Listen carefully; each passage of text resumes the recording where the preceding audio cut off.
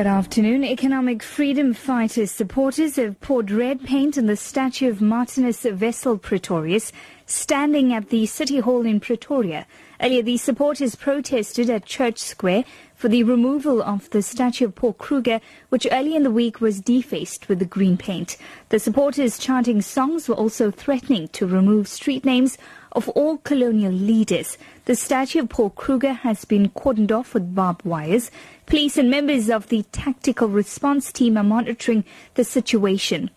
Meanwhile, robbers reportedly left a body outside a mortuary in the East Rand after they broke into the building and removed it. It is yet still unclear whether or not any of the body's organs were removed. Gauteng Police's Kema Kubela. This morning when they opened the mortuary in Ratanda in East Rand, they found that the body was removed from the mortuary and it was found outside, but nothing was stolen from the premises. We are continuing trying to find out what was the motive of removing the body. So far, we are investigating a case of business burglary. No one has been arrested yet. We are continuing with our investigation. Transport Minister Dipou Peters says the present must be better than the past. She was speaking at government's Imbizo at Inchlatse in Pietermaritzburg after handing over 5 houses in the area. Peters says she's happy to hear that KwaZulu-Natal government delivers 30,000 houses every year. More than 80 houses have been built in Pietermaritzburg since the visit of President Jacob Zuma in the area last year.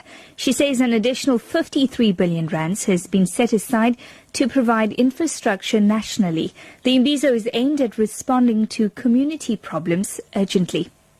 PSL Chairman Irvin Khoza says new strict measures that governs the capacity at soccer stadiums have been implemented. Khoza was speaking in remembrance of the 43 spectators who died in a stampede at Ellis Park in Johannesburg for the Soweto derby between Kaizer Chiefs and Orlando Pirates in April 2001. 250 people were injured as spectators poured into a stadium that was already filled to capacity.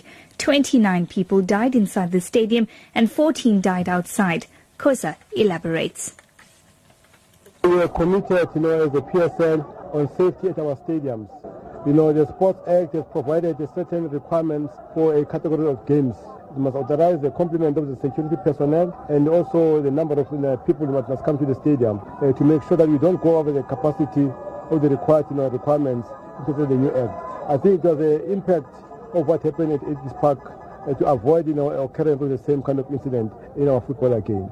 A court in Hong Kong has ordered a powerful village leader to pay an 85-year-old woman more than $180,000 in compensation after a bitter battle over land. A controversial bill on land acquisition was passed 2 months ago has caused uproar in China, with opponents saying it will hurt the interests of farmers.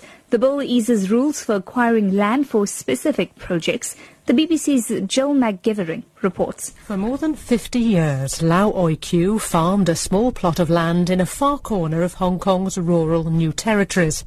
But her rights there were threatened when Hao Chi Kung, the head of the local village committee, bought adjacent land for building and told her to leave.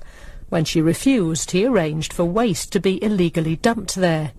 Now Hong Kong's High Court has ruled in her favour, describing Mr Howe's behaviour as high-handed and outrageous. Mrs Lau, though, isn't happy. What she really wants, she said, isn't cash, but to get the land back. Your top story at 3, Economic Freedom Fighters supporters have poured red paint on the statue of Marthinus Wessel Pretorius standing at the City Hall in Pretoria. For Lotus FM News, I'm TRACY VALAYDHAM. I'll be back with more news at 4.